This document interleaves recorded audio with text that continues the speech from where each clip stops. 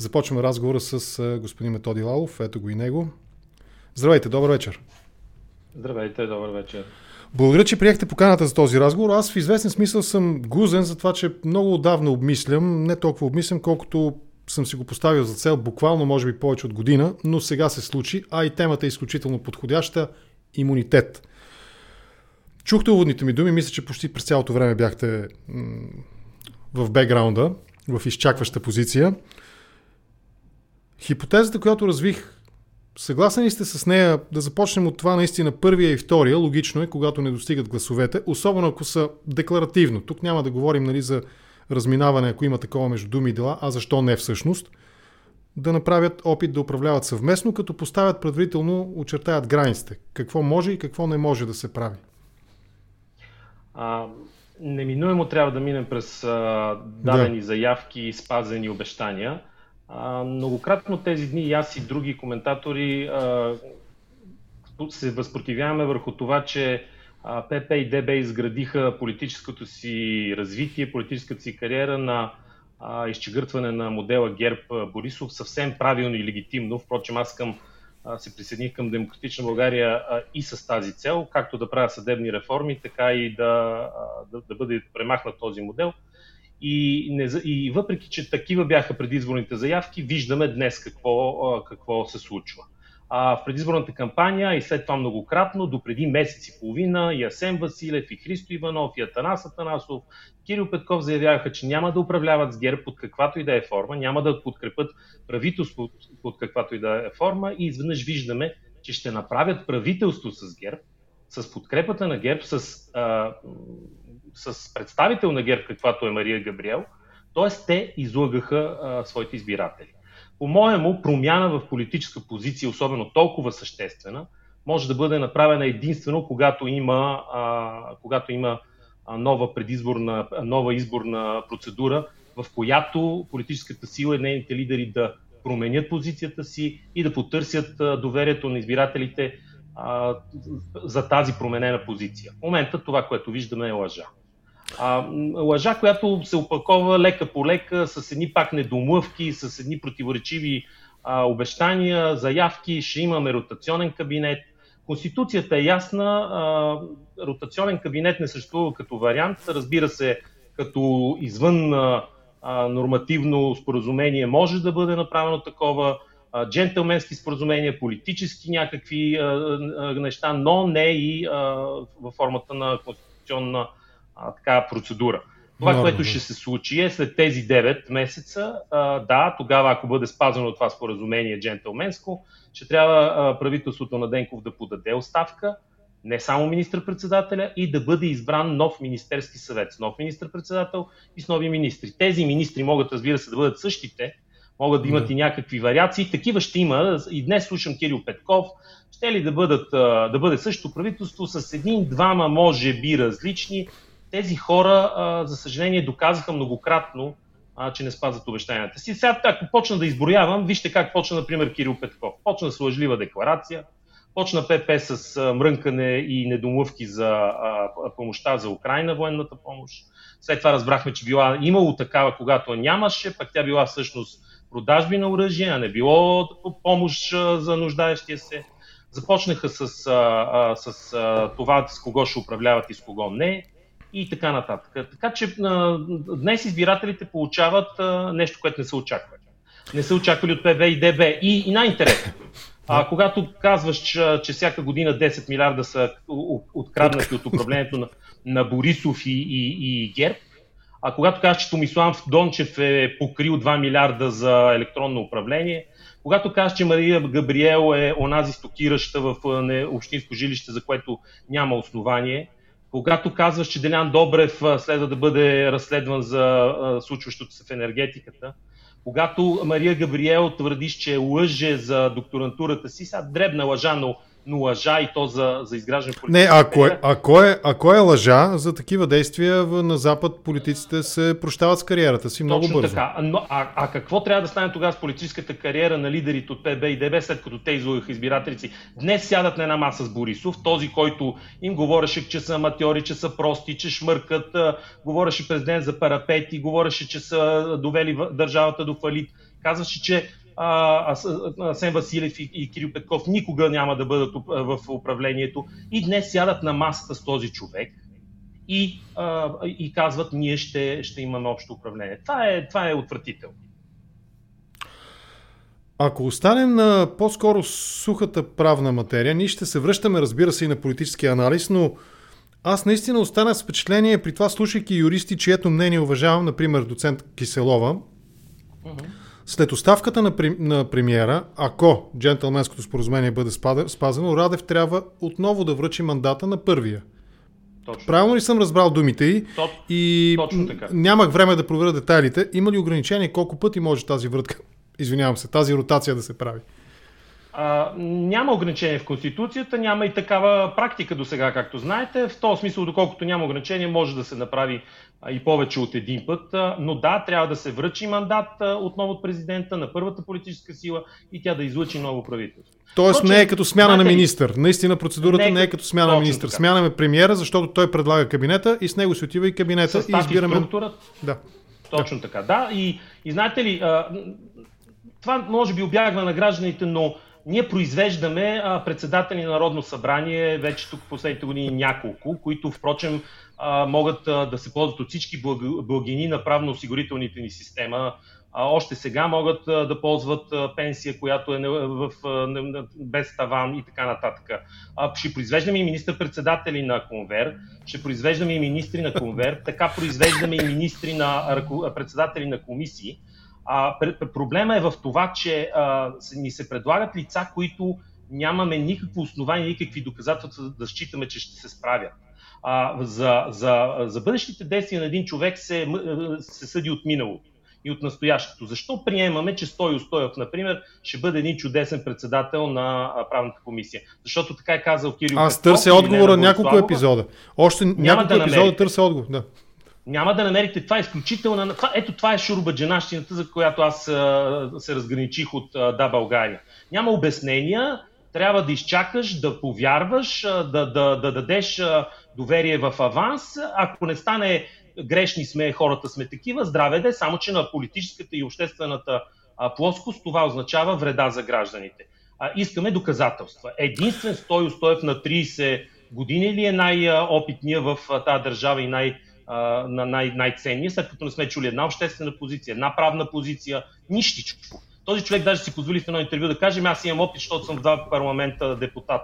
2 парламента по 2 месеца и утре ще ни говори, че в третия пък е бил председател на правна комисия и направо ще го направим конституционен съдия. Това е абсурд. Да. Така се прави история, когато нямаш история. Не мога да възразя. Но ако останем още на нивото не на нивото на плоскостта на политическия анализ, все пак всички първия и втория влезаха в кампанията и влизаха няколко пъти в кампании с пълен антагонизъм, с пълно противопоставяне. Нали, едните крадяха по 1 левче на литър бензин, другите крадяха по 10 милиарда на какво беше на година или там за някакъв период. Милиарди на... Да, точно така. Това са от политическа гледна точка непримирими позиции. Няма как. Нали, няма нормален човек, който да се съгласи да управлява с някой, който краде от джоба на всеки българин по лев на всеки литър бензин, или обратното, краде от джоба на всеки българин по 10, или даже европейците, защото част от тези пари са от еврофондове, по 10 милиарда годишно. Но политиката е и нещо друго. Освен този крайен антагонизъм, политиката е и търсене на верния път, търсене на приемлив и допустим и от морална и от законова гледна точка компромис, когато си поставяме някаква по-главна, по-висока цел, свръхцел. Често в контракоментар с моите събеседници говорим за свръхцел, национална свръхцел. И ако сега имаме няколко такива национални свръхцели, Шенген, еврозоната, все по-адекватно присъствие в Европейския съюз и все по-вярно съюзничество в НАТО, тогава не е ли разумно наистина да се прокарва тази линия, като се казва от тази черта нататък е неприемливо, от тази насам е приемливо и това са границите, в които правим разумния от морална и законова гледна точка приемлив компромис. Допускате ли такава хипотеза? Примерно, ако бяхте не общински съветник, а народен представител в парламента... Не допускам. Да, слушам. Не допускам такава хипотеза и нещата са много лесни. Постигането на една цел може да има различни пътища, разбира се, и тези пътища да се променят в зависимост от при промяна на обстоятелствата. Сегашната промяна в позицията на ПБ и ДБ, че няма да управляват с ГЕРБ, а пък ще го направят, не се дължи на някаква промяна в обстоятелствата, тъй като последните 2-3 месеца няма нищо подобно. Нито войната сега започна, нито свършва, нито имаме членството ни и кандидатството ни за Шенген и за еврозоната, нито Радев стана по-национално отговорен или обратното. Напротив, този човек е ясно, че е вреден за българските национални интереси. Всичко това беше ясно и добрите политици, честните политици в предизборната кампания би трябвало да покажат и да степенуват действията си. Да кажат, че бихме управлявали сами и бихме направили това, това и това. В случай, че не може да се случи, можем да приемем еди какъв си компромис, но това нещо е заявка. Вижте, аз съм юрист. Все едно вие да ме упълномощите от ваше име да сключа сделка за 100 000 лева и аз по своя решение обаче да сключа във ваше име и във ваше за 200 000 лева и ще ви убеждавам, че то нямало как друго яче да стане. политиците се опитват от ПВ и ДБ това да направят. Да ни убеждават, че отново... Да. Съществената грешка, Да, слушам, довършете. Съществената грешка е, че изменят на думата си. В политиката доверието е всичко. Доверието, и впрочем и в живота, няма нужда да се усложняват прекалено много отношенията политическите и да ни убеждават, че политиката и живота са нещо различно. Тези хора или държат на думата си до край, или са готови да я изменят постоянно. Ние сме виждали това многократно.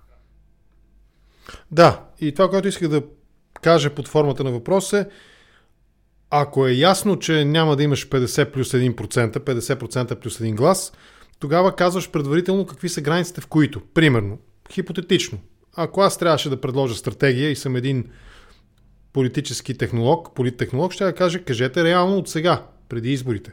Бихме, евентуално, но без тези, с тези практики прекратени, така че избирателят предварително да знае за какво гласува, а не после да получава трик.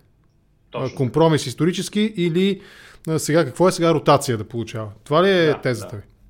Точно това е тезата ми и както и да не получаваме в момента коалиция, всъщност получаваме точно това, защото няма да се казва така, няма да го напишат така. Това, впрочем, ако трябва да направя пак аналогия с правната сфера, няма да вземат да направят брак формално, а ще живеят в фактическо съпружеско съжителство или в комбинат по римското право.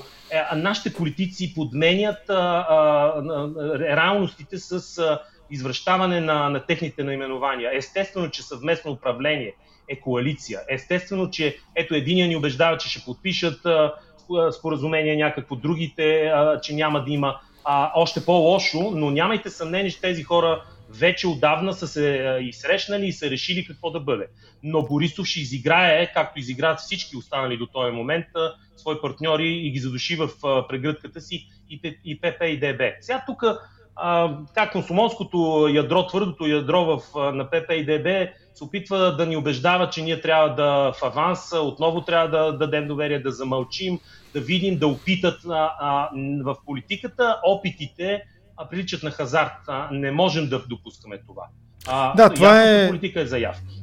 Аз тази метафора за играта на покер я използвах още първия ден при обявяването на госпожа Габриел за кандидат за премиер от ГЕРБ и СДС.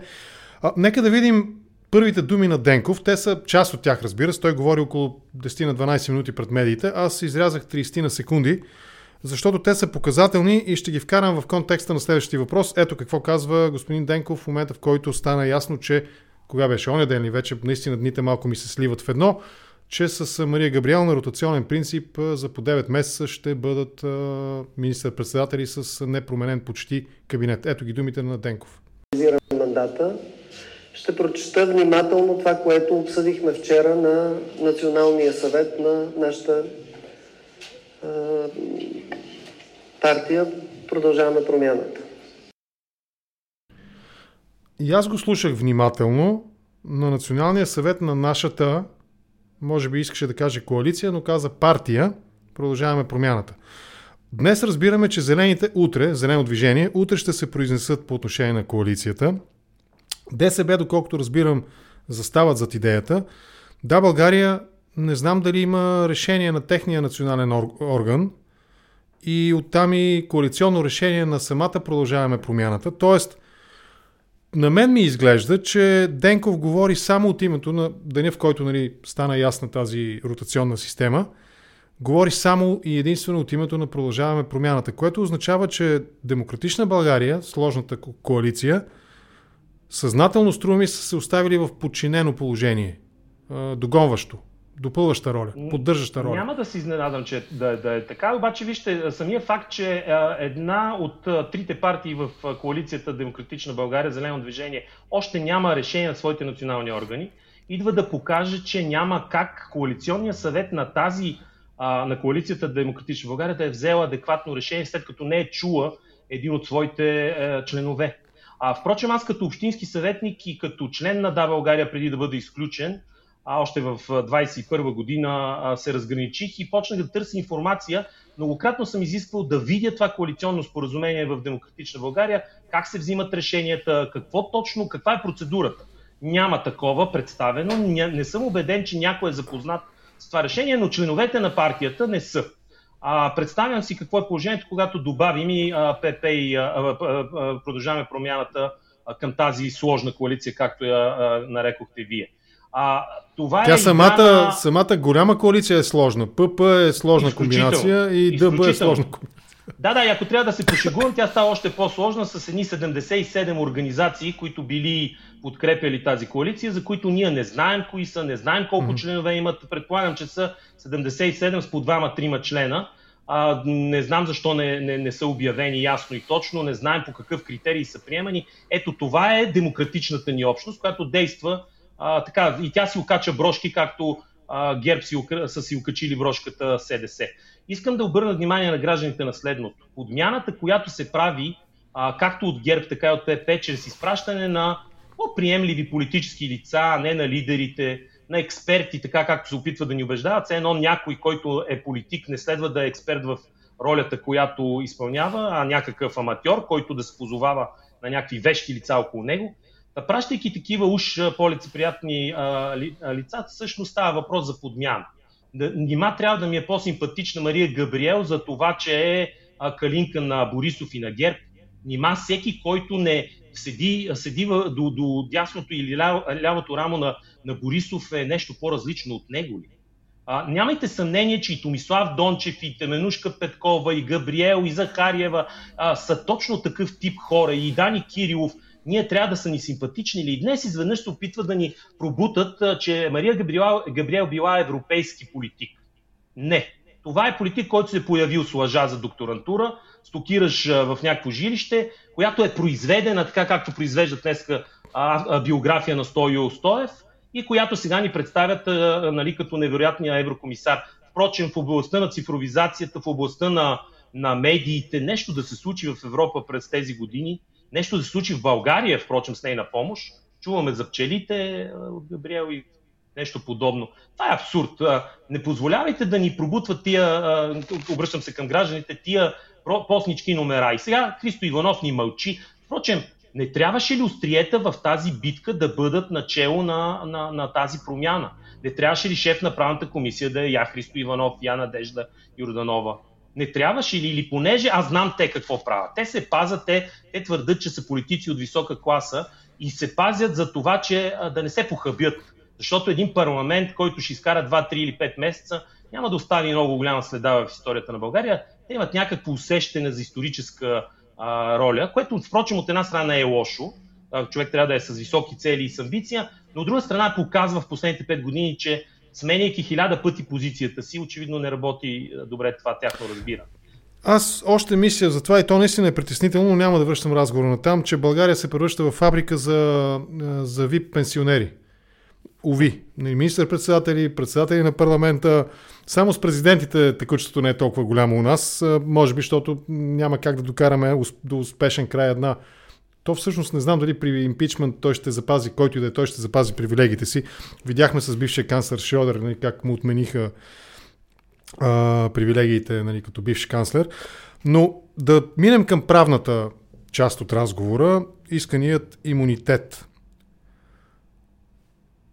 От защитата. Да започнем на самия господин Добрев, който каза, че това е притоплена манджа, импровизиран върху думите му, но смисълът беше такъв, че това е разследване, което е прекратено, показваше там документ, не можах да го видя и на екрана. Тоест, според него този казус, по който го обвинява в момента, не знам дали обвинение всъщност, нали, тече разследване, Гешев и ще му поиска евентуално имунитета, защото разбрахме пак от Добрев, че не е стигнал в деловодство на парламента това искане, само в медиите циркулира информацията. Доколко е валидна неговата, доколкото сте запознат с казуса, знам, че в юридическата материя ни трябва да се говори много по-аргументирано с факти, но все пак, доколко е валидна неговата защита, че това е старо, приключено дело, прекратено, нали, с решение, показваше там някакво решение, или става дума за нещо различно в момента? На първо място да кажа, че не питая никакви симпатии към Добрев, но е прав в случая. Да, претоплена манджа, когато едно обвинение бива изкарано отново така в общественото внимание и процесуално се задейства прокуратурата след около 10 години, няма какво да е друго, защото прокуратурата трудно ще обоснове какво е разследвал и какво толкова е събирал през тези 10 години, тъкмо сега отново иска имунитета на Добрев. Но това, че от друга страна това не е претоплена манджа просто, е едно от делата на трупчета, чрез които очевидно прокуратурата държи в зависимост политици, а политиците пък съответно се отблагодаряват на прокуратурата, като осигуряват тази нереформирана съдебна система. Гешев, каквото и да направи сега, включително и адекватни процесуално-следствени действия, никой няма да убеди обществото, че всъщност не се касае за реваншизъм. Защото действия по разграничаване с безобразията, както на политици, така и на магистрати, се правят, когато си първо на власт, когато не си ти обект на атаки. Някога аз като председател на Софийския районен съд започнах битка с Висшия съдебен съвет още от първите месеци на своето председателство. Подадох оставка 1 година преди да изтече мандата ми. След това станах обект на дисциплинарни производства и чак тогава, 2 години по-късно, подадох оставка като съдия, като междувременно неколкократно съм изискал Висшия съдебен съвет да приключи дисциплинарното му производство. Това не се случваше, докато не напуснах и в последния ден, когато ме освобождаваха, всъщност ми наказаха с 2 дисциплинарни наказания за бележка, които после обжалвах и Върховният административен съд отмени. След това не можах да си получи обезщетението за напускане от съдебната система. Ето това са действия, които показват, че аз съм бил обект на репресия, а не Гешев. Гешев до вчера беше най-добрият прокурор, нямаше проблеми с политическата класа. Когато му поискаха оставката, започна да вади и той се закани чисто първосигнално, чисто сърдечно. Този човек е твърде елементарен и като професионални знания, но като нравствени качества, така че не може и да прикрие какво прави. Но Добрев днеска се жалва от прокуратурата, че прилага репресивен орган. Нима господин Добрев, нима господин Борисов, нима господин Томислав Дончев, но нима госпожо Габриел. Днес разбирате, че тази прокуратура, която вие 12 години развращавате, която набутахте, умишлено казвам това, Цацаров, която набутахте Гешев, се е обърнала срещу вас. Рано или късно това се случва. Впрочем да ви кажа, позволих си аз правя това от време на време. Пуснах един СМС преди около 2 часа на господин Гешев. Отново му предложих да му съдействам да стане общински съветник, тъй като той някога, когато аз напусках, имаше едни подмятания, които после насочи към Атанаска Бишева. Обясних му обаче и разликата между моето напускане и неговото изхвърляне. Той ще бъде изхвърлен от хората, на които вчера служеше. Аз напуснах, за да се боря с хората, които атакуват съдебната система и които я завладяват. Не ми се получава особено. В какво се изразява тази? Аз разбирам иронията, но какво значи да му помогнете да стане общински съветник? Да му кажа в какво се изразява местното самоуправление, да му разясня каква е работата на общинския съветник. Може да бъде заинтригуван. Той вероятно знае, тъй като насочваше такива подмятания към Атанас Кадишев, един от малкото читави членове на Висшия съдебен съвет и предлагаше и казваше, че тя ще стане чудесен общински съветник. Гешев няма да стане чудесен, освен ако не е от групата на ГЕРБ СДС или ВМРО, тия, които имат коалиция на софрата в Общинския съвет. Знаете ли, прилича ми днешното съглашателство между ПП и ДБ и ГЕРБ на това, което се случи в Общинския съвет. Няколко месеца след като аз председателствах групата, стана дума за разпределяне на фондове, на допълнителни възнаграждения, попитах по какви критерии, попитах кой какво работи, попитах кой какви пари взима, понеже такива членове на СЛАП и на Общинския гаранционен фонд и още една от структурите са били Трайчо Трайков и Марта Георгиева, започнах да питам колко работят, какво точно, колко взимат, оказа се, че не си спомнят. Трябваше да проучвам в счетоводството на общината и разбрах, че се взимат по 4000 лева на месец или 192 000 лева. Близо е взел Трайчо Трайков, например, за предишния му мандат в общината. Знаете, чуйте, и когато помолих да се разграничим и да не правим това, и беше обяснено, че да, България има нужда от тези пари. Това е системен проблем. Системен проблем. Но този проблем... Да. Опитвам се да го формулирам като въпрос. Отклоняваме се, ще се върнем към темата за прокурора, защото ми се иска да поговорим и за взрива, за исканията, за неговото отстраняване, за поведението на прокурорската квота. Искаше ми се, няма как да не правя тази привръзка. Реформата в прокуратурата минава през реформа в политическата ни система, тъй като политиците определят правилата, по които функционира прокуратурата. Политици като Борисов и всички други, които са заедно с него, няма да направят правила, които да позволят на прокуратурата да вкара Борисов и неговото обкръжение в затвора. Наивно е всеки, който мисли това. Така че тази препратка исках да направя и това го видях и на местно ниво, това съглашателство и тези коалиции на софрата и сега го виждам отново. Това е ужасно. Системният проблем в общината, за да затворим тази тема, за момента разбира се, той се изразява по моя скромна оценка именно в участието на общинските съветници в бордове. Обяснете го вие как го виждате, ако изобщо е проблем това, и има ли начин да бъдат извадени те, защото според мен участието в бордове, особено в компании общински, които генерират приходи някакви, струва ми се в някаква степен може да бъде обяснено и като конфликт на интереси, тъй като общинският съветник, подобно на народния представител, нали, би трябвало да защитава и да се грижи за интересите на всички софиянци или града, в който той е общински съветник, а не на конкретна група партия или на конкретен бизнес интерес, бил той и общински, през примерно 100% собственост на някое дружество от общината. Има ли наистина проблем с тези бордове и участието на общински съветници в бордове на общината, за да временно да затворим? Има проблем, разбира се. Най-малкото защото пред обществото се казва, че общинските съветници не са високо платени, че взимат около 1300 лева. Всъщност се оказва, че някои от общинските съветници, именно половината общински съвет, си добавят по още 3, 4, 5 хиляди лева. Кой ще бъде в тези бордове с участие в разни структури? Кой ще бъде в тези бордове, решават политическите ръководства, това е зависимост. Кой няма да бъде също? До кога ще бъдеш там? Това създава послушание, това създава източници на доходи извън общественото внимание. И да, това трябва да намери законодателна промяна, защото самите общински съвети нямат интерес да преустановят тези лоши практики.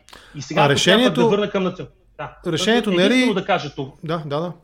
Ротирането в сегашния, което ни се предлага в сегашното управление, да не би утре да ни предложат да се ротират Фандъкова и Борис Бонев.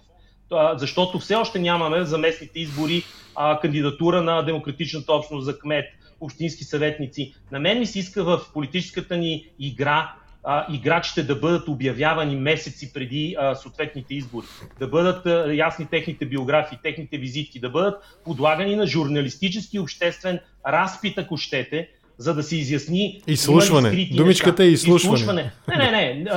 Когато кандидатстваш за такава публична длъжност, си длъжен да отговаряш. И за това, когато не го направиш, просто няма да участваш. Защо не се получава и сега? Защо отново пак чуваме едни? Нали щяха да са експерти, сега ще са политици. Нали нямаше решението не е ли, ако не разсъждавам наивно, но решението не е ли през регламент, който да, примерно, конкурсно начало на участниците в бордовете на тези компании общински и да има ясно изрично условие, че не могат да бъдат общински съветници. Точка. Конкурс, прозрачен, с ясен регламент, с ясно изискване, нали, за ценз на вземаната длъжност, и в Общинския съвет просто се гласуват тези хора по конкурс, по документ или след изслушване и се определя състава на бордовете. Не е ли това решението? Решението, всъщност той ще ви каже, че това е така и сега. В общинските дружества не могат да кандидатстват общинските съветници, там се избират външни лица, но в общински структури, които не са общински дружества, в общински комисии разни, които им добавят... Това сякаш е неизбежно. Вижте, не е неизбежно. Проблема е, че не се работи. В Общинската приватизационна агенция, в Общинския гаранционен фонд за малки и средни предприятия и в Столичен общински приватизационен фонд, това са 3 структури, работят 31 общински съветници, които всъщност не вършат нищо, абсолютно нищо месечно, освен да се събират за около час един път в месец. Да, разбирам, Откакто аз съм общински съветник, това формално се прави малко повече. Откакто аз съм общински съветник, по моя натиск, възнагражденията бяха намалени наполовина, но много пъти съм задавал, включително на Христо Иванов, въпроса: половин кражба дали не е кражба, защото и половината кражба продължава да е неправомерено действие. Да, така че има какво много да се прави, но очевидно има и по-важни неща. Ротация. И връщаме се към прокурорската сага, към сериала. Наскоро един от епизодите се казваше Кофти епизод, Кофти сериал, нали? И наистина сякаш гледаме някакъв не съвсем професионално изпълнен сериал, но откъде да навлезем в темата? Може би да започнем от... толкова много въпроси са, че наистина се чуда откъде, но подходящо може би наистина е реакцията на Гешев. Тази еднолична атака, Добрев в момента, тя наистина носи всички белези на това, че едни дела или там, как се казва, разработки, нали, са държани на задния, нали, на английски израз, на задния котлон са държани на печката, на слаб огън, колкото да не загаснат съвсем, до удобния момент, когато могат да бъдат използвани. Обаче, вашето мнение какво е? Възможно ли, ако атаката срещу него запази тази сила, той да направи и още, да поиска и още, да заговори и за още други имунитети? Тоест, тази папка на трупчета, да не се окажат повече папки на трупчета. Има ли такава хипотеза според вас? Никакво съмнение, че папки на трупчета има множество. Как ще постъпи Гешев, не мога да кажа, тъй като това всъщност означава да влезе в главите на неговите кукловоди. Това е нареждане, това е предупреждение към Борисов, но дали е първа стъпка от няколко следващи, не мога да кажа. Със сигурност обаче очевидно е реакция на това, което се случва на Гешев, а не е убеждение от страна на Гешев, че трябва да изпълнява закона адекватно. Ако той го правеше, нямаше да ни обяснява 3 години и половина, че е просто административен ръководител на административните ръководители, че нищо не зависи от него, а днес да слушаме на негови брифинги как лицето Бойко Методиев Борисов, т.е. така давайки му предварително процесуално качество, да внимава какво трябва да прави. Да, в процесуалните документи така пише: лицето еди кой си с нета самоличност бива обвиняван и така нататък. Делян Добрев е обвиняем по това дело. Имайте предвид, че за да бъде снет имунитет на конкретно лице, трябва да е привлечен като обвиняем. Той е такъв. Това не означава, че обаче, че производството е приключило и как ще приключи. Очевидно е удобно да бъде държан по този начин.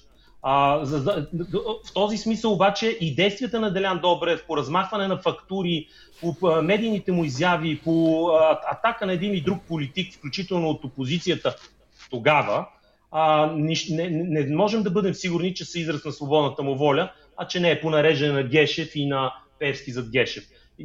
Нямайте съмнение, че Гешев е Пеевския кандидат. Някога Борисов се опита да сложи като главен прокурор Пламен Георгиев, помните, онзи също злощастен прокурор, който след това беше посланик в Валенсия, без да знае испански език, но не се получи. Днес очевидно имаме разместване на пластовете, но това разместване не работи в обществена полза. Борисов се реабилитира със всеки месец, в който той остава активен политик, в който той определя политическите процеси. Той днес разпределя порциите. Той казва дали ще върне мандат или не, той казва дали ще подкрепи правителството или не, той праща Мария Габриел ПП и ДБ вероятно си мислят, че това, но това са просто едни блянове такива политически. Усмихнах се, като споменахте господин Георгиев, се усмихнах известния с прякора терасата, защото хора, които са така вещи, помнят историята повече от мен, са ми казвали, че компартията на времето имала такъв похват. Особено в така наречените капиталистически страни са се изпращали много често посланици, които не знаят езика и към тях винаги имало прикрепен преводач, но той имал двойна употреба преводача, нали, службите и превод. И обикновено преводач е този, който компенсирал, нали, някаква неграмотност или некомпетентност от страна на посланника, превеждайки както трябва, каквото трябва, колкото трябва. Нали. Тази ситуация около господин Георгиев, който не знае испански, но отива в Валенсия, е по някакъв начин навял мен тази асоциация с онова минало. Да, но надали във Валенсия му трябва някаква разведка, която да го... Не, сега вече не. Сега вече не, да. Просто го изпратиха на почивка, изпратиха го като компенсация, каквато очевидно може би са предложили на Гешев, защото той също каза, че е ставал въпрос да отиде посланик в Израел. Така че, помните и Филчев, просто ги дават, ги пращат на едни синекурни позиции, където да си почиват, да си харчат парите и да мине давно за тайните срещу политици, които знаят. Гешев се надявам да не направи това. Аз когато го назначаха, казах, че това ще бъде разбеснялото куче на прокуратурата и че Цацаров ще ни се види така от класа.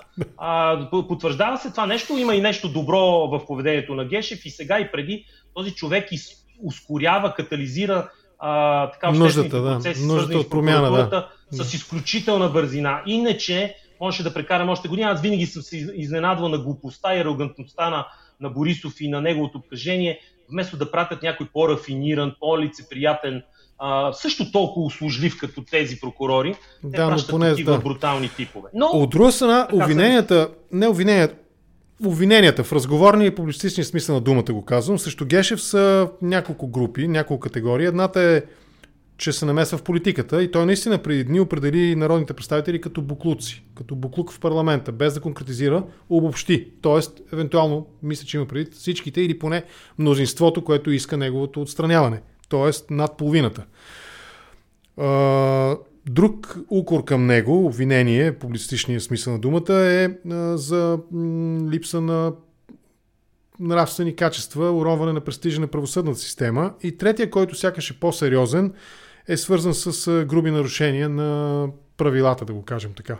Коментирайте ги всяко едно по тях, по-отделно. Всяко едно от обвиненията е вярно, адекватно е, само че да почнем едно по едно. Намеса в политическия живот. Изказванията му са такава намеса. Те от друга страна са и неетични и нарушават етичния кодекс на българските магистрати, но тези изказвания не са от днес и от вчера и не са дори и най-грубите, ако щете. Той Гешев системно през тези 3 години и половина и преди това показваше, че няма адекватно отношение към разделението на власт. Само че членовете на ВСС тогава го бранеха, когато ставаше въпрос за предложение от Демократична България. Сега очевидно го пазят, т.е. го атакуват, защото някой друг им е поръчал.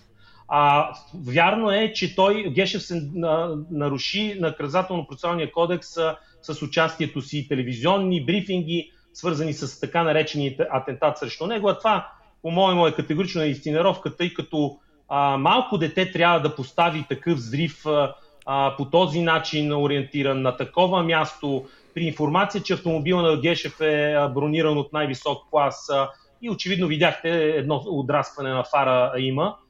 Очевидно е, че това е само показно. Сега дали инсценировка от Гешев или инсценировка на кръговете около Гешев е друга тема, но това не е работа на престъпност, която не е свързана с политици, от действащи политици. Гешев не можеше да праща нито експерти на място, нито да разпорежда на Ясен Тодоров да води такъв, нито да изисква информация по това дело. Казват, да че митичният израелски експерт не се е намесил, не е замърсил местопрестъплението. Дали можеше вие и аз да отидем и да се разхождаме, не можеше, да възприемаме? Нямаше да стане. Вие като експерт, защо не, нали? Наказателен съдия, бивши юрист, защо да не отидете да видите на място? Но нямаше да ни допуснат. Допускат се на такива места и въобще по разследванията само приближени на Гешев и на Сарафов, на Ясен Тодоров, така че да могат да управляват процесите в изгодна за тях посока, а не съобразно изискванията на закон. Така че този човек наруши неколкократно в близките дни, но през тези години десетки пъти, откакто е главен прокурор, НПК и етичния кодекс на магистрати. Той трябва да бъде отстранен. Имам усещането обаче, че той все пак, нали, внимава и не говори 100% политически ангажирано, но въпреки това, хипотетично, ако аз бях на местото на главния прокурор, щях да отговарям много по-лаконично, нали, че това са политически атаки по моя преценка, аз си върша работата, защото струва ми се в моите пак оценки, че той наистина си позволяваше, и тук ме поправете ако греша или ме допълнете ако не греша, че той си позволяваше персонално да атакува политически субекти, не конкретно с имена, нали, Христо Иванов, еди кой си, а политически групи, т.е. по този начин и част от обществото ни, което поддържат тези или онези политически партии. Така ли е това? Да, точно така. Нали? Помните неговите обвинения срещу България във връзка с изтичането на информацията от НАП ли беше обвинението или бъркам? Нали помните точно така неколкократно той е наричал... Кристиан Бойкиев, да. Точно така, свързваше ги без да има някаква информация очевидно достоверна, защото ако главният прокурор има информация, че определени политици са свързани с дадено престъпление, той трябва и прокуратурата трябва незабавно да направи разследване. Нищо подобно. Това е избирател и критиките, че прокуратурата е бухалка в едни случаи, в други чадър, че работи избирателно, са абсолютно основателни. Този човек многократно се е намесвал в политиката, защото едни такива изявления, особено около политически избори, неминуемо влияят на избирателите или поне на някаква част от тях. Така че Гешев, препоръките му към политиците, държанието му в Народното събрание при предишни изслушвания, когато той беше активен и ги правеше на салата, ще използвам този жаргон, умишлено, е съвсем различно от сега. Гешев се намесваше многократно. Така че трябва да носи отговорност, но се пита в задачата у нези 6, които го предложиха преди няколко дни и тези 4, от които и днес са го предложили, къде бяха, какво гледаха. Слушаха Нинова, която ги прати, слушаха Бойко Борисов, който ги прати, защото нека гражданите да прегледат с какви мнозинства са избрани всички членове на този действащ Висш съдебен съвет. С 220 гласа плюс, някои от тях с по 230 и така нататък. Тоест, те са избрани със сигурност с задкулисни договорки, защото нито едно име от тези избрани от политиците, от Народното събрание, не е ярко име нито в съдебната система, нито на обществено-политическата сцена. Не сме чували позиции, не сме чували вижданията им за концепция за управление на съдебната система. Видяхме едни копи-пейст концепции, които пренасяха грешките, граматическите една от друга. И трябва да обясняват тези хора. Да. Доколко този състав на ВСС, а вероятно и инспектората към него, може да вземе легитимно решение при условие, че мандатите и на двете групи са просрочени, а на инспектората мисля, че един цял мандат скоро ще направят извън редовния мандат.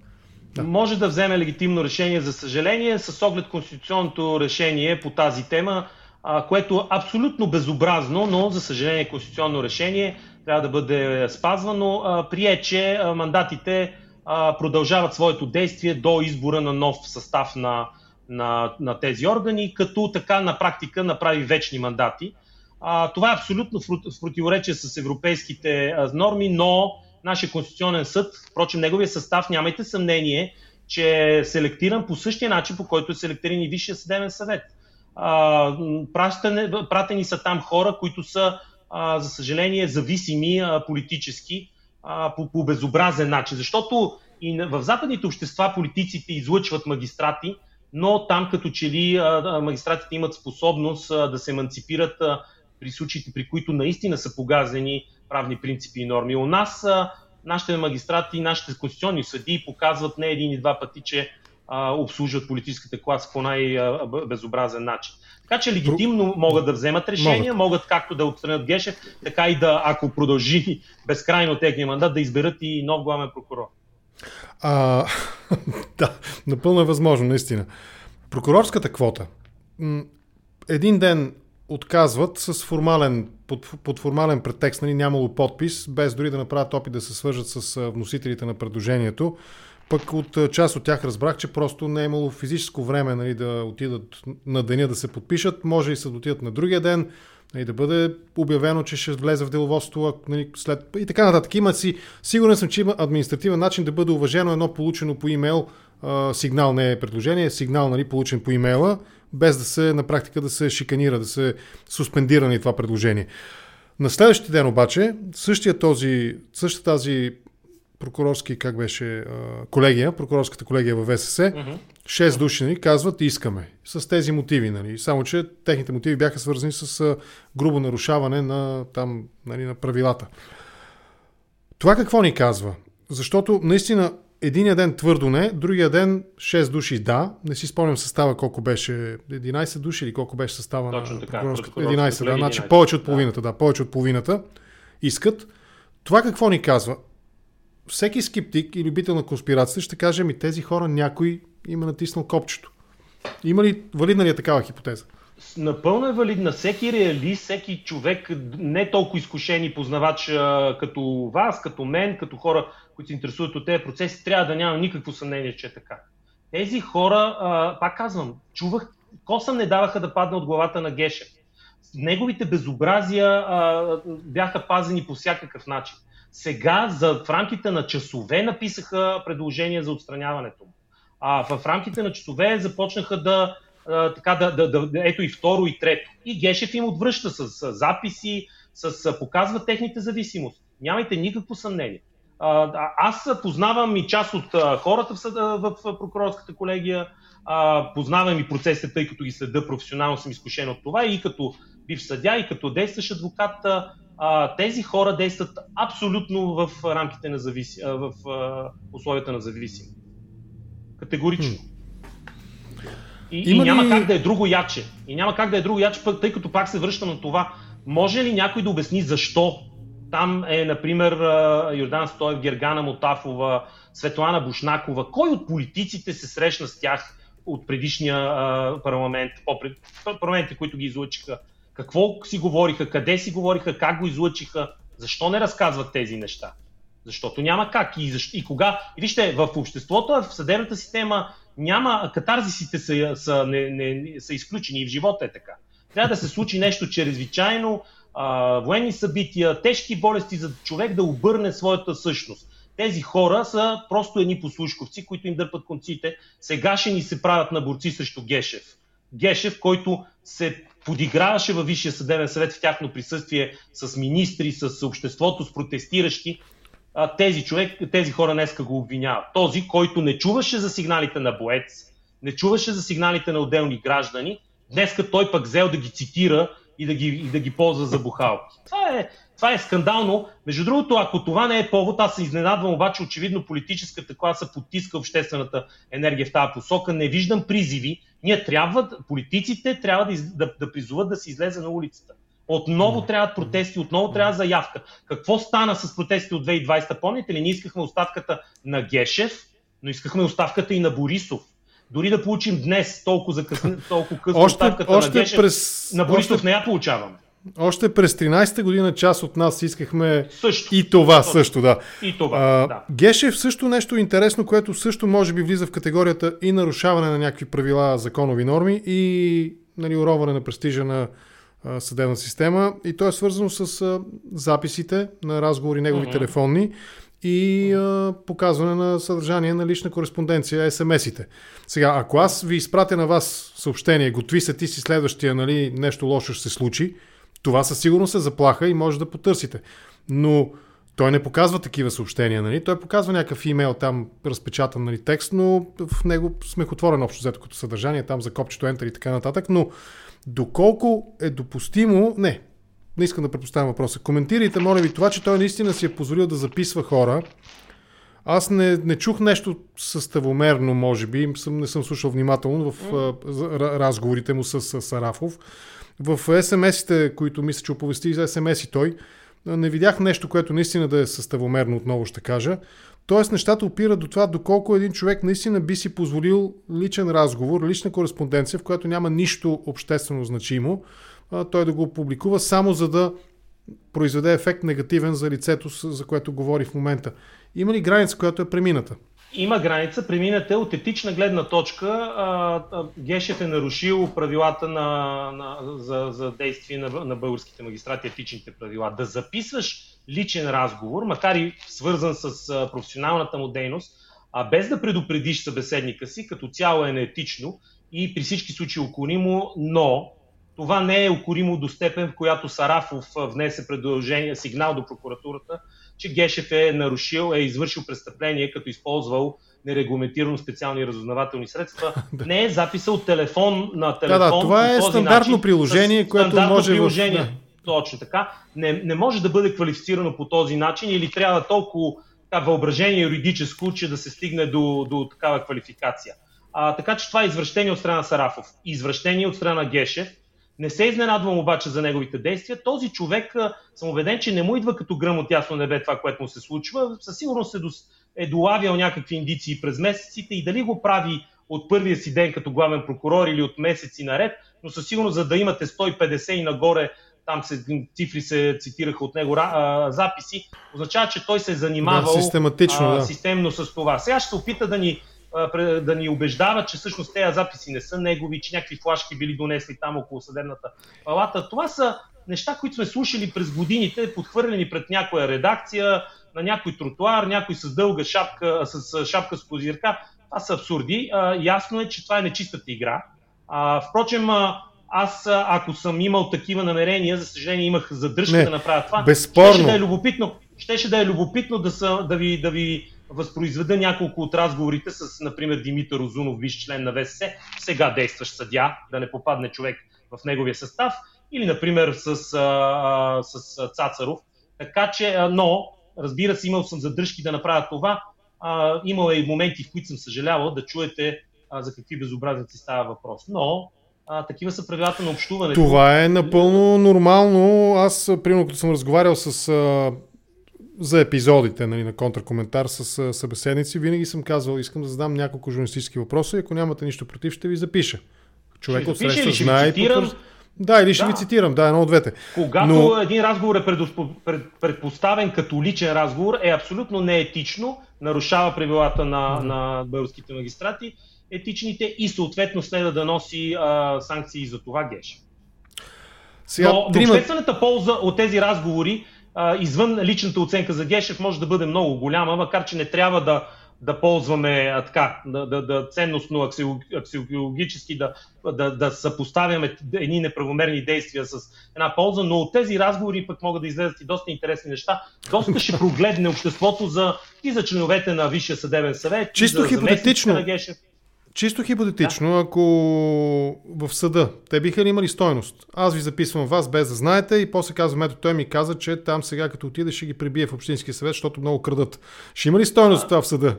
Мнозинството от съдиите и така трайната съдебна практика е, че няма да имат стойност, тъй като са извършени в нарушение на Конституцията, където има забрана всеки да бъде записван без негово съгласие или с негово изрично противопоставяне, но по този въпрос няма, впрочем, задължителна съдебна практика. Има отделни решения на Върховния касационен съд по наказателни дела. Не е немислимо и да бъде приет като доказателство. Да, от друга страна пък, ако пак ще дам лошия пример за между нас двамата, ако аз устойчиво и упорито ви заплашвам и вие ме запишете, естествено, че това трябва да бъде взето предвид, нали? Ако точно бъде представено от вас, независимо, че е в нарушение на моите конституционни права. Практиката съдебната се усъвременява, променя се съобразно обществените реалности, не е изключен един такъв запис да бъде прият. Разбирам. Но, и да се върнем... Трима души участват в тази сага. Господин Сарафов като антагонист на Гешев.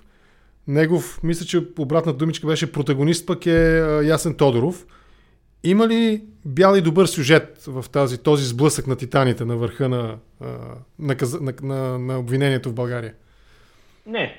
Положителното единствено, че се разкрива по-ясно картината на задкулисието и независимостите. Иначе никой от тези тримата безобразници не може да бъде облечен в бели дрехи. Сарафов кога разбра за личността Гешев, за неговата практика, за склонността му очевидно да убие някого, щом се страхува, че ще бъде убит от него. Нима, ако е виждал това му поведение, такива закани, такива намерения спрямо други хора, не е бил наясно на кого е заместник, а той беше заместник 3 години и половина. Сарафов беше той, който говореше там за атентата, за горкия главен прокурор, за как е атентат срещу държавата, за семейството му и после за една, ето, когато някой му натисна Enter, смени позицията си. Сарафов започна да говори за вили и за някакви автомобили, които са най-малко и за делата на трупчета, без да каже какво е направил това да не е така. Знаете ли, аз бих приел Сарафов да промени позицията си, ако на втория, третия месец след като е станал заместник на Гешев, е видял лошите му практики и тогава естествено толкова време е достатъчно да се осъзнаеш и да промениш позиция, но когато си бил първия му човек и когато си на неговите пресконференции, когато участваш в публичните процеси, защото прокуратурата отдавна съди публично. И тези, които пробиха НАП, и за данъчни престъпления, и олигарси и така нататък. Гешев ги съди не в съдебните зали, а ги оплюва по медиите. Сарафов е част от този модел.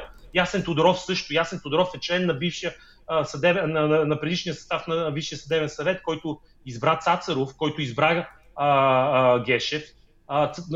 Това е един, който след това за благодарност Гешев направи заместника на шефа на следствието. Ето за това става въпрос. Тези тримата нямат място в съдебната система. Много юристи се изказаха, всичките и тримата трябва да напуснат административните си постове или да бъдат отстранени, но аз съм убеден, че те трябва да напуснат и съдебната система. Впрочем, Общинският съвет се стои от 61 човека и за тримата ще има място. От друга страна, това заглавие, то е уникално. Аз мисля, че наистина около това заглавие трябва да се провеждат кандидат-студентски изпити за журналистика или дори на матура по зрелостен изпит да бъде дадено заместник главния прокурор, дава главния прокурор на прокурор, главният прокурор даде заместник главния прокурор на прокурор. И това е уникален сюжет, струва ми се. Обаче, извън хумора, това не показва ли... Да добавят, те очевидно се ротират или се връткат, или както искате приемете. Кой кого да даде на прокурор, Не знам, дали не я взеха оттам, че почнаха да се дават един на друг. Но от друга страна, извън сарказма, не доказва ли това, че при желание, по старинският принцип кадри решават все, кадрите решават всичко, може да бъде разследван и евентуално обвинен главния прокурор, стига някой наистина да се вземе от неговите колеги. Защото ето сега, хипотетично, той може да упражни това свое право по член еди кой си или не е втора от Конституцията, да упражни административен контрол главния прокурор и да го сложи на трупчета.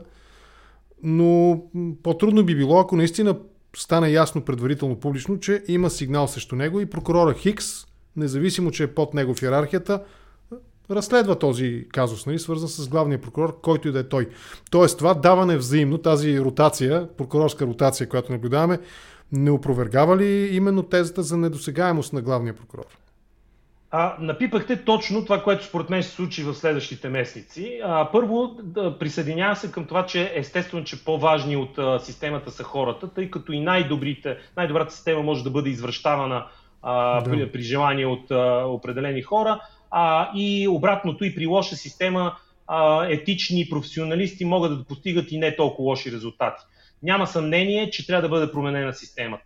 Боя се обаче, че Борисов в следващите месеци ще почне да обяснява и хората около него именно това. Съдебна реформа трябва, но ние ще я окастрим, ще направим нов исторически компромис, защото ще сменим Гешев, ще посменим нещо, там ще допуснем да бъде разследван, но в крайна сметка ще ни убеждава, че как така той е недосегаем, като първо Конституционният съд каза, че всеки прокурор може да го разследва.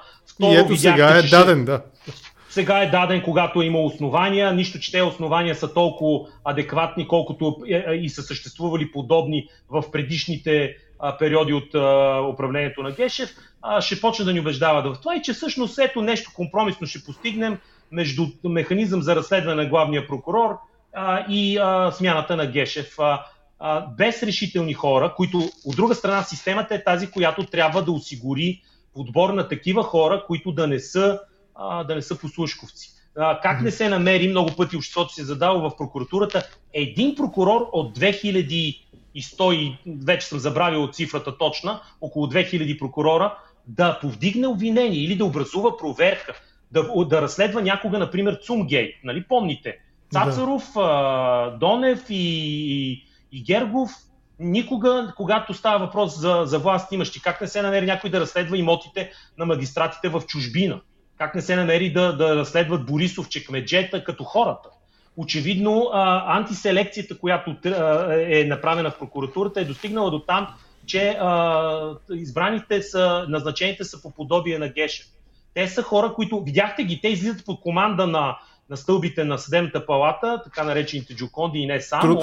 Трудовите колективи, това са трудовите колективи. Подкрепят своя водач, но когато зад колисието каже друго, се намират, така, макар и по-плахи, но веднага контрареакция. Така че системата и хората са еднакво важни. Ако обаче политическите сили, ПП и ДБ ще подбират по този начин, не 30 годишни, нямам нищо против възрастта на един човек, но без доказателства за извървян дълъг път на обществено-политическата сцена, на професионалната сцена, без доказателства, ярки, явни личности, означава, че повтаряме шурбаженашкия модел на Борисов. Каква е ползата от това? И знаете ли, аз виждам, гражданите казват, ама то ще стане, със сигурност няма да е толкова зле, колкото Борисов. Въпросът е колко добре трябва да стане заради политическата система, в която живеем, заради средствата, които обществото ни харчи за публичните задачи.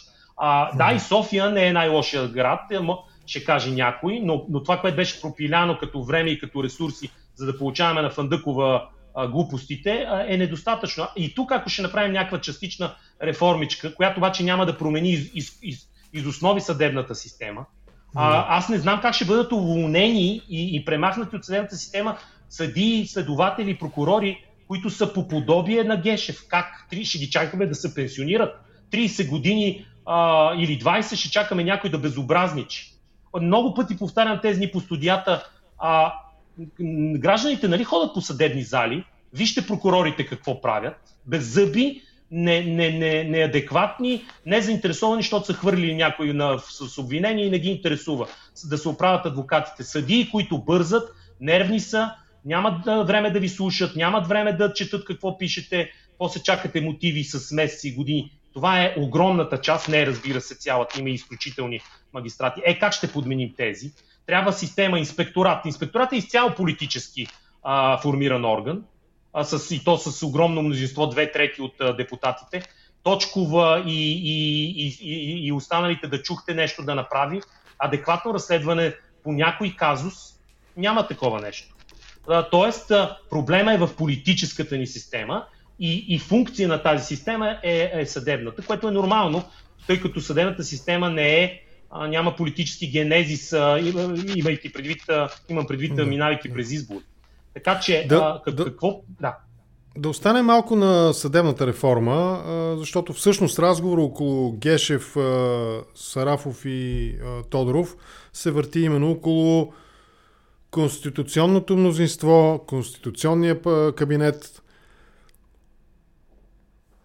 След това всъщност през политическата тема да отидем към същността на реформата.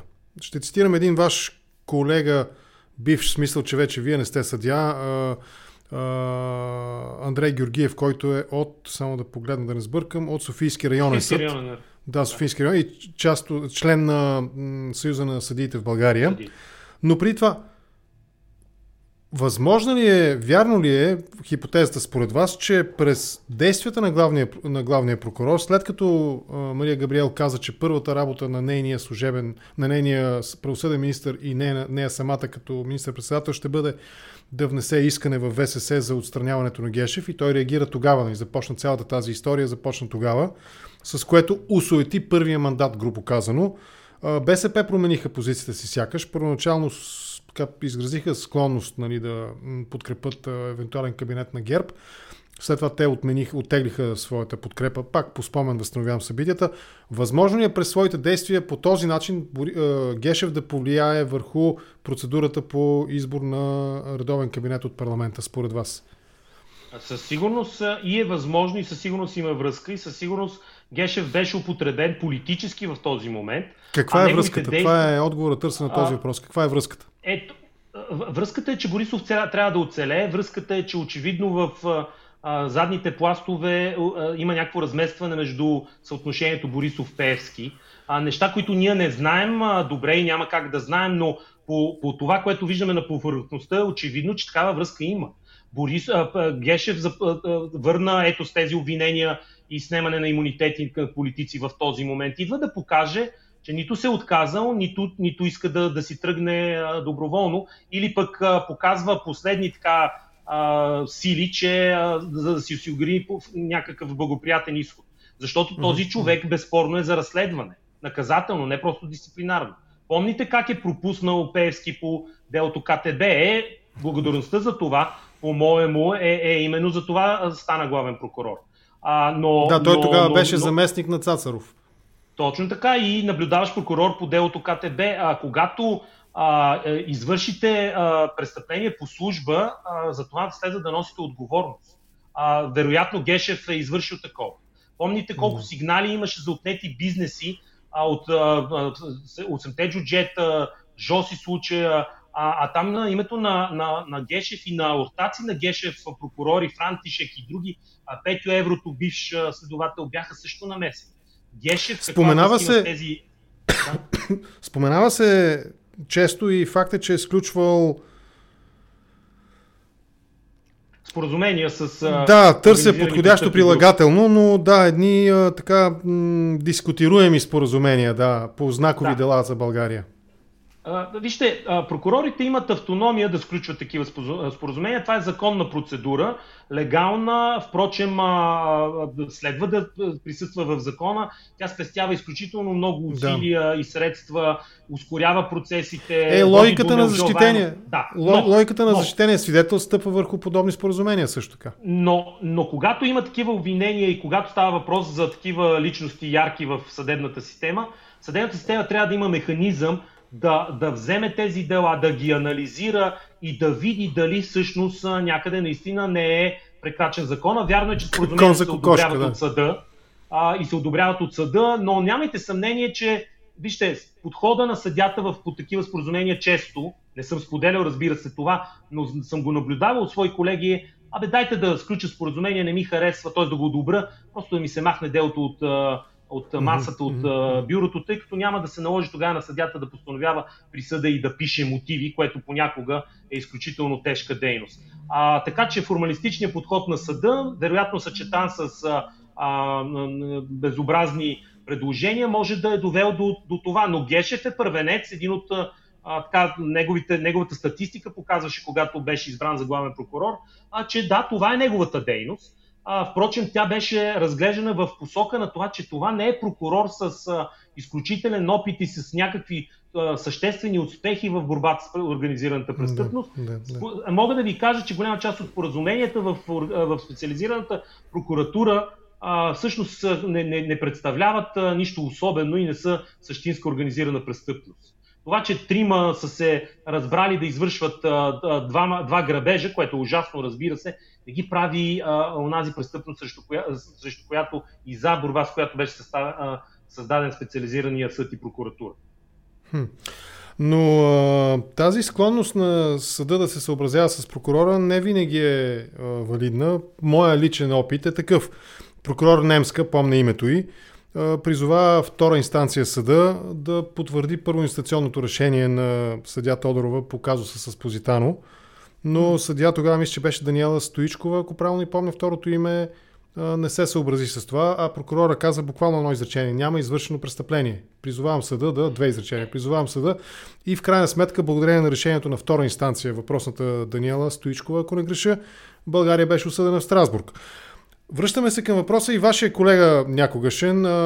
Наистина той повдига така интересно, господин Георгиев, съдия Георгиев. Той припомня факта, че главна прокуратура вече не съществува. Няма такава институция. Има, как беше, Главен прокурор сам. Върховна касационна прокуратура и върховна административна. И оттам, стъпвайки върху паралела, който често ваши колеги правят юристи, включително и моите приятели от инициатива Правосъдие за всеки, за това, че по Конституция структурата на прокуратурата трябва да отговаря на структурата на съдебната система, районни, градски и така нататък, съдилища също и там. той също, съдия Георгиев казва, нали, няма главен съдия. Нали, там главните тези върховни съдилища, те са едно на ръка, но те са автономни и съдията далеч няма, нали, председателя на, примерно, Върховния административен, няма тази функция, която има заложена по Конституция като главния. Да не навлизам аз в юридически анализ, нали, вие ще го правите. Да. Но, доколко наистина, ако опростим нещата до крайни тези, изчистени, доколко наистина института с главен прокурор ни е необходим в България. Тъй като исторически е съмнително дори начинът, по който е прието това решение между второ и трето гласуване в пленарна зала при приемането на сега действащата Конституция, с неясен вносител, с неясни мотиви, просто така между второ и трето, когато на практика съвсем други неща се правят около приемания текст на Конституцията. Та необходим ли ни е изобщо главен прокурор? Първият въпрос, и следващ ще поговорим малко и за същността на някои предложени промени, включително и контрпредложението на Възраждане и предложението наречено законопроекта Зарков. Но първо трябва ли ни изобщо главен? Да, ако съдим по личностите, които бяха главни прокурори, по функционирането и на главния прокурор като орган в съдебната власт, отговорът е, че не ни е необходим, тъй като главният прокурор се съсредоточава всички патологии, които могат да се проявят в една съдебна система.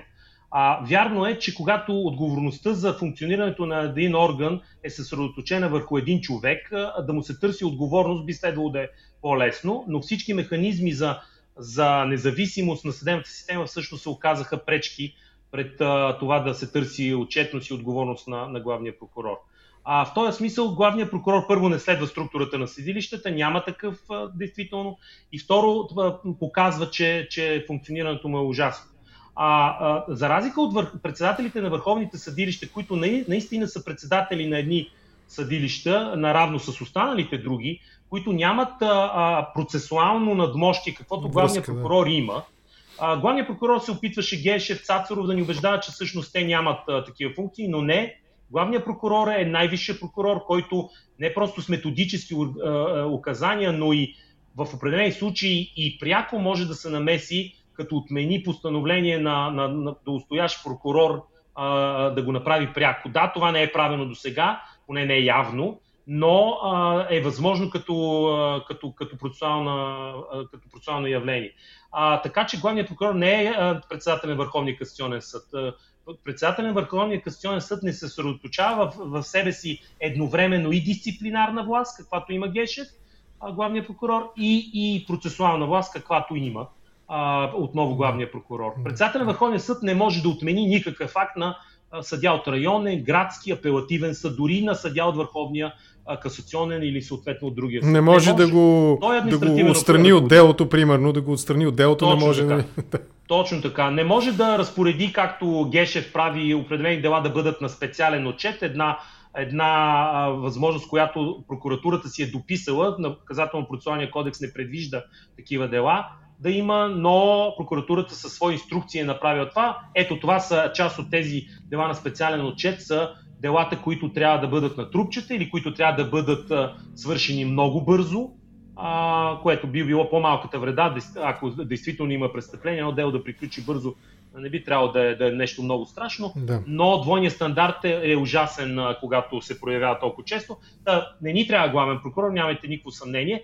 До преди години, когато съм работил в съдебната система, когато аз съм се учил по тази структура, по тази конституция, по този начин на функциониране на прокуратурата, мислех, че съвсем различно, че прокуратурата с тази тотална независимост, която има от политическата власт, може да, формално така изглеждаща, може да бъде гарант за законността, но когато няма реален обществен контрол, контролът се осъществява от задкулисие. Говорим вече час и 15 минути. Имаме ли още 10 минути да завършим разговора? Надявам се, не ви ангажирам. Аз съм на линия, разбира се, няма. Благодаря. Сега.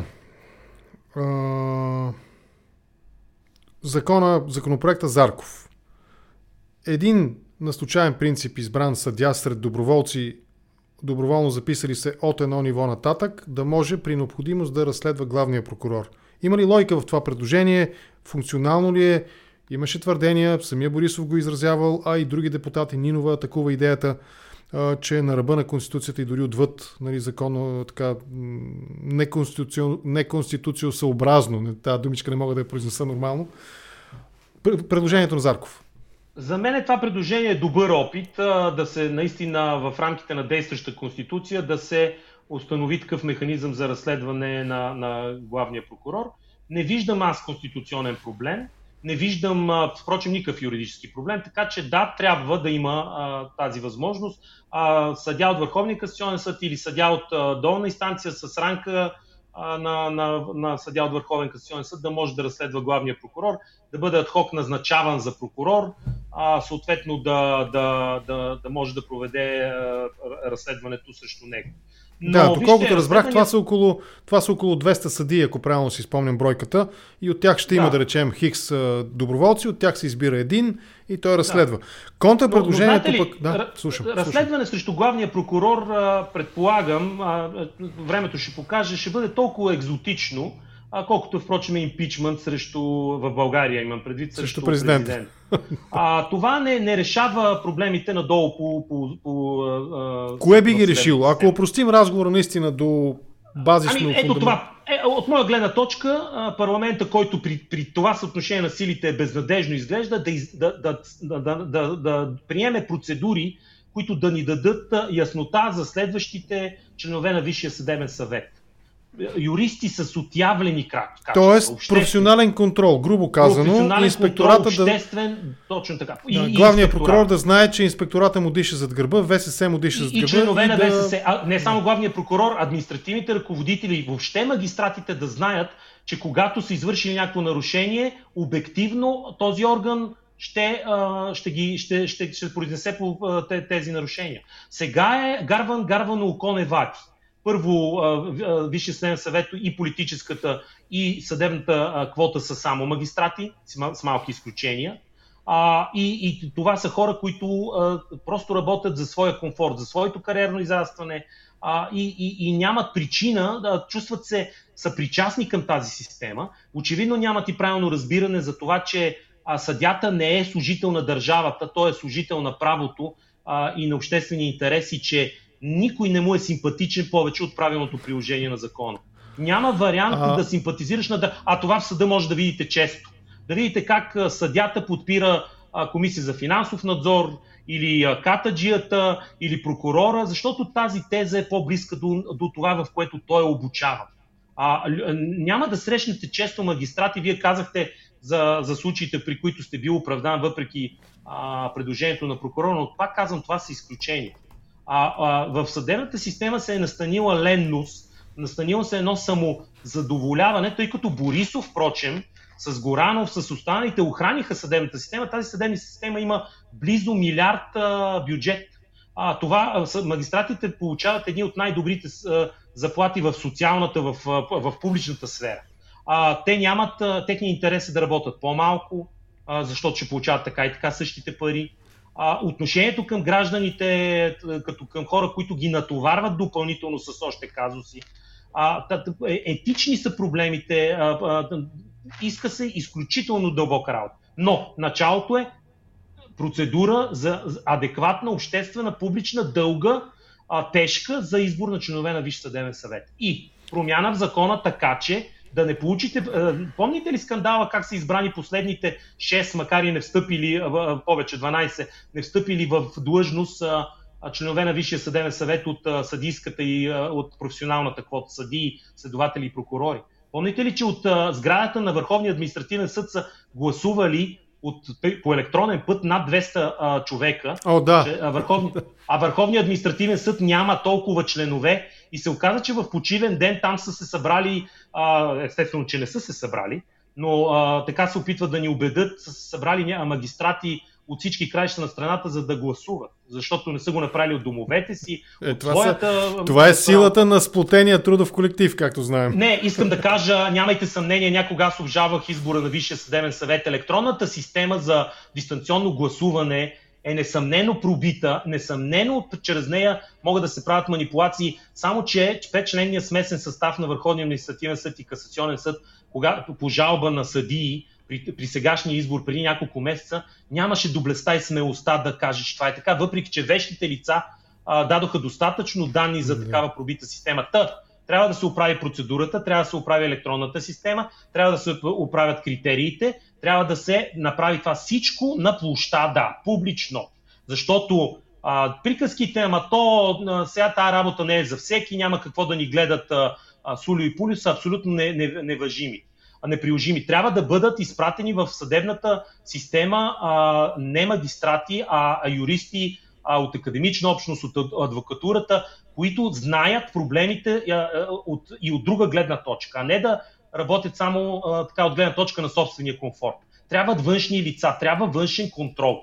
Трябва да изкараме това наистина гарван око, не вади да го махнем от тази система. Контрапредложението на Възраждане, мисля, че беше шефа на следствието да разследва главния прокурор при необходимост. Това ли беше, да не сбъркам? Това беше и ето това се боя, че ще бъде едно от нещата, които се дискутира ярко и няма да се очуда под някаква форма да бъде прието. Каква е разликата по същество и преимуществата, ако има преимущества това предложение или обратно? Разликата е огромна. Вижте, ако съдия разследва, който е назначен ад хок, т.е. за конкретния случай за прокурор, след приключване на разследването той се връща на съдийската си длъжност, т.е. той няма да се старае по никакъв начин да се хареса нито на главния прокурор, нито на прокурорската колегия, тъй като той няма да зависи от тях и няма никакви кариерни и проче желания. Шефа на следствието, директора на Национална следствена служба, е заместник главен прокурор.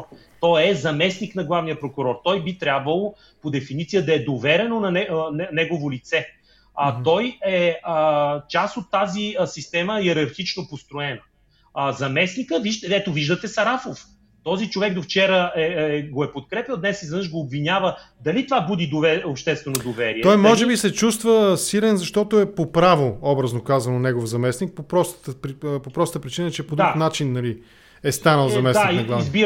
Избира се от прокурорската колегия. Гешев не може да го махне със своя заповед. Той се чувства силен, но реално това не е така. И освен това, вижте, шефа на Националното следствие ще бъде прокурор, но ще бъде единствения. Тоест тук няма да имаме случайния принцип, както при съдии. Той ще е едно предпоставено лице. Това е не добра теза, няма да сработи, но няма да се очуда да бъде прокарвана дейно. Има в крайна сметка предложение от Възраждане и нищо чудно да се приеме нещо подобно. Така че не е добро предложението. Впрочем, това предложение не е на Крум Зарков, това е предложение, ако трябва да сме откровени, на Демократична България. Тук с леки модификации е разработено, но няма съмнение, че е по-добро от това на Възраждане. Искам да обърна още едно внимание. Ако говорихме до сега за прокуратура, то имаме достатъчно доказателства, че няма независими прокурори в тази прокуратура, а за съдиите вие дадохте пример.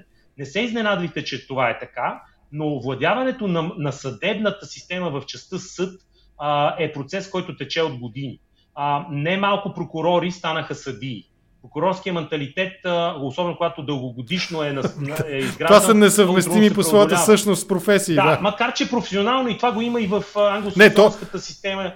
Вероятно по образователен сенс той може, той или тя. Но те са логиката несъвместима. И съдията трябва да е безпристрастен, а обвинителя обвинява, поне в моите граждански очи. Това се преодолява в някаква степен, но трябва дълги години за това. Много обаче прокурори станаха съдии без да има яснота защо така.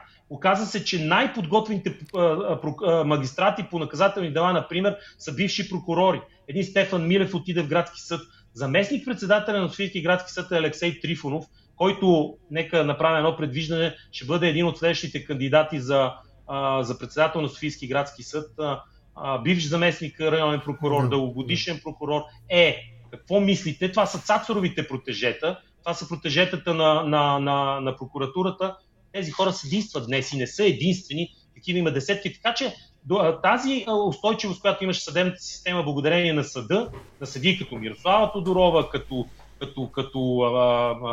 Калин Калпакчиев, да не изброявам и да не ни обвиняват утре в някакви особени отношения, но ярки все пак личности, доказани и по дела, и в обществени позиции в Висшия съдебен съвет, един Калин Калпакчиев, лека по лека изтлява, остават все по-малко и прокурорски менталитет влиза в прокуратурата.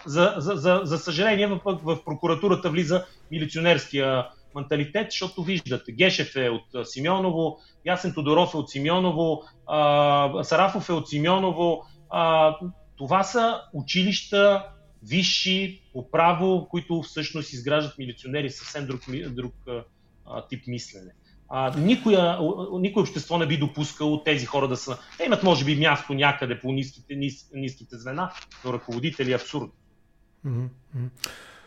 Интересно ми е също по тези така наречени знакови дела. Цветан Василев в Белград, още от времето на главния прокурор Цацаров, мисля, че да, по негово време. И по негово време започнаха... Да, тогава Гешев беше точно заместник. Така. Точно така. Сега Божков в Дубай. Дубай. Аз знам, мен са ме разпитвали, по делегация мисля, че беше термина, нали, от някъде из страната, идва в Софийското следствие, полиция, няма значение, нали, викат ме като свидетел и така нататък. Тоест има процедура. Нали, някой на някого делегира права. Наистина ли никой в системата на обвинението не се сеща или там съдия, не знам точно кой трябва да каже в крайна сметка, че може да се направи този разпит дистанционно. Окей, Дубай може би е далеко, нямаме там някакви договор за екстрадиция и така нататък, но въпреки това има правна форма, в която легитимно да бъде разпитан Божков от Дубай. Още по-валидно е това за Василев в Белград. И години наред ние спорим обществото, а и магистратите, могат ли да бъдат разпитани дистанционно или не? Според вас, могат ли? Ако бяхте съдия сега, щяхте ли да разпоредите, нали, решение да бъде разпитан дистанционно, като се спази правната процедура, така че показанията да са легитимни? Да изясниме първо, в досъдебното производство решенията се взимат от прокурора, изпълняват се от разследващите органи да. Полиция и прокуратура и следствие. Съдята има определени процедури, в които съда има контролни функции, като вземане на мярка за неотклонение, задържане под стража и домашен арест, обжалване на гаранции, т.е. мерки за неотклонение. Задавам този въпрос, защото той е илюстрация. Не може. Не може, но украсих въпроса. Същността е може ли дистанционно да бъде? Да, слушам. Може да бъде разпитван по делегация и с видеоконференция лице, което се намира не е в района на разследващите органи, стига това да не попречи на обективната истина. Това е задължително условие, но такива съображения не са изтъквани в крайна сметка от прокуратурата по редица знакови дела. Кое ще попречи на обективната истина да дадат съответни обяснения тези лица, за които споменавам. Възможно ли е да бъде командирован следовател или прокурор да бъде Да, възможно е да бъде командирован с тази цел да разпита на място свидетеля.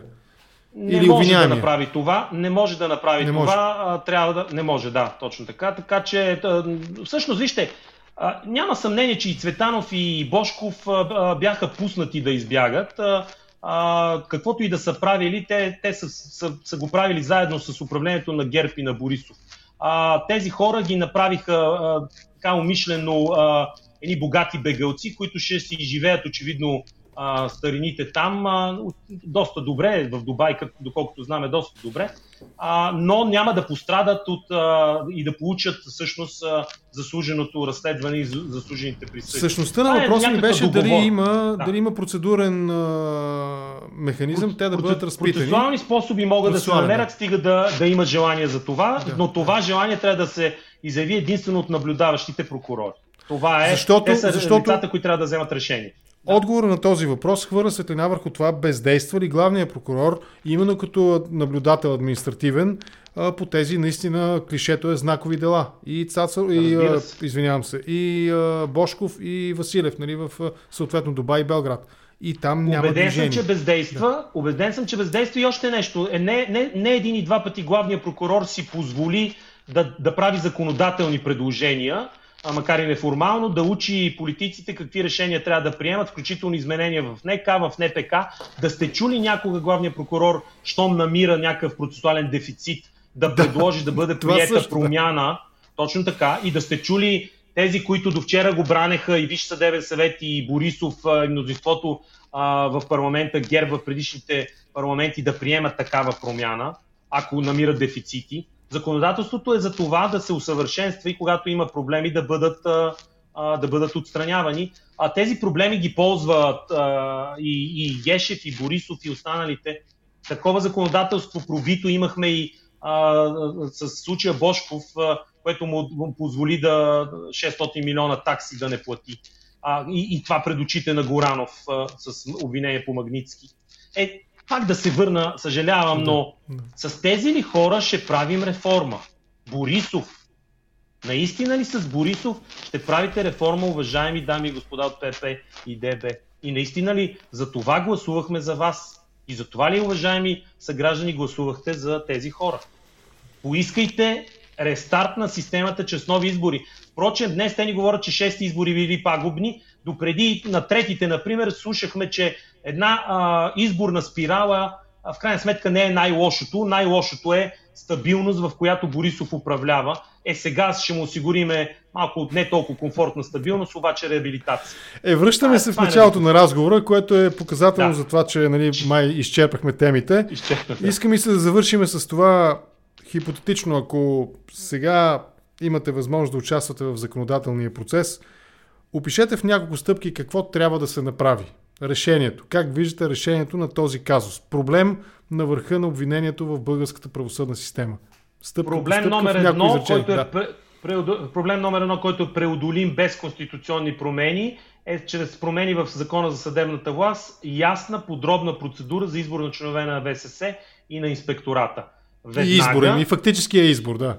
И фактически избор, който да бъде проведен, пак казвам, месеци наред, защото, знаете ли, сега някои от решенията ни убеждават, че трябва да бъдат направени за седмица-две, трябва да се бърза. Не когато сте чакали 20 години, 2 месеца не са голям срок, или 3, или 4, когато се вижда, че се работи, когато се дават адекватни предложения. В тази посока, между другото, прегледайте страницата на бившия председател на Върховния касационен съд Лозан Панов, да видите какви критики отправя, впрочем, към промените във Фейсбук, промените на Закона за съдебната власт, касаещо отстраняването на двамата председатели на върховните съдилища, вече не с мнозинство от 17 човека, а с мнозинство от 13 човека. Покрай това бързане ще ни пробутат и разни решения, които утре ще оценяваме по различен начин, защото махането на председателя на Върховния касационен съд с 17 гласа е гаранция, че върховният съдия няма да бъде отстранен лесно. Когато имате мнозинство, което може да го махне 13 гласа, това означава, че и Борисов, и Пеевски могат да си осигурят по-малко хора във Висшия съдебен съвет, които да им носят същите резултати като досега. Така че не трябва да се направи изключително бързо, трябва да се работи интензивно, трябва да ги виждаме денонощно и трябва да се започне оттам. ВСС, инспекторат, процедури, които да гарантират адекватен избор. Личности, номинирани от граждани, от съсловни организации, от Народното събрание, не един и двама, не е просто състезание с един кон, а множество такива. Ще бъдат, ако видите, че има такива кандидати няколко, ще означава, че политическата класа се изсветлява, избистря, защото един авторитетен юрист няма да си сложи главата да бъде номинация на ГЕРБ и на ДПС, пък дори с управление с ДПС, с ПП и ДБ. Това ще покаже дали реформата върви в правилна посока. Иначе и да има механизъм за избор на главния прокурор, т.е. за разследване и отстраняване. Когато имате членове на Висшия съдебен съвет, които ще участват в този механизъм и те са като сегашните, нещата са безнадежни. Прекалено екстравагантна ли идеята главният прокурор да бъде част от изпълнителната власт? Не е прекалено екстравагантна. Такива примери има и в Европа. Като че ли това е добрия вариант, но зависимостите и обвързаностите са такива, че вие имате ли доверие в момента на ДАНС, на шефа на ДАНС, на шефа на КОМПИ, политически избрани, политически оформени? Нямате. Защо ще имам утре доверие на главен прокурор, който е избран по същия начин или на министър на правосъдието, който има функцията и на главен прокурор. Така че не е екзотична идеята, но тя ще страда от същите деформации, които политическата ни система заради начина, по който функционира, заради зависимостите ще водят. Благодаря за този разговор. Методи Лалов, юрист, бивш съдия и понастоящен политик, общински съветник в Столичния общински съвет по темата, формалния повод за разговора, имунитет. Още по-формалния, естествено, от 1 май до сега, взривове, разтревожени семейства, взаимни обвинения, взаимно даване на прокурор между главните прокурори, иронично го казвам главните, но първите, сред първите, нали, в прокуратурата. Песимистичен, но и оптимистичен разговор. Благодаря ви за това участие. Наистина беше ми изключително интересно да ви слушам и по-натам пак ще ви поканя, когато имаме повод за този разговор, за подобен разговор. Лека вечер. Благодаря. Благодаря. До скоро.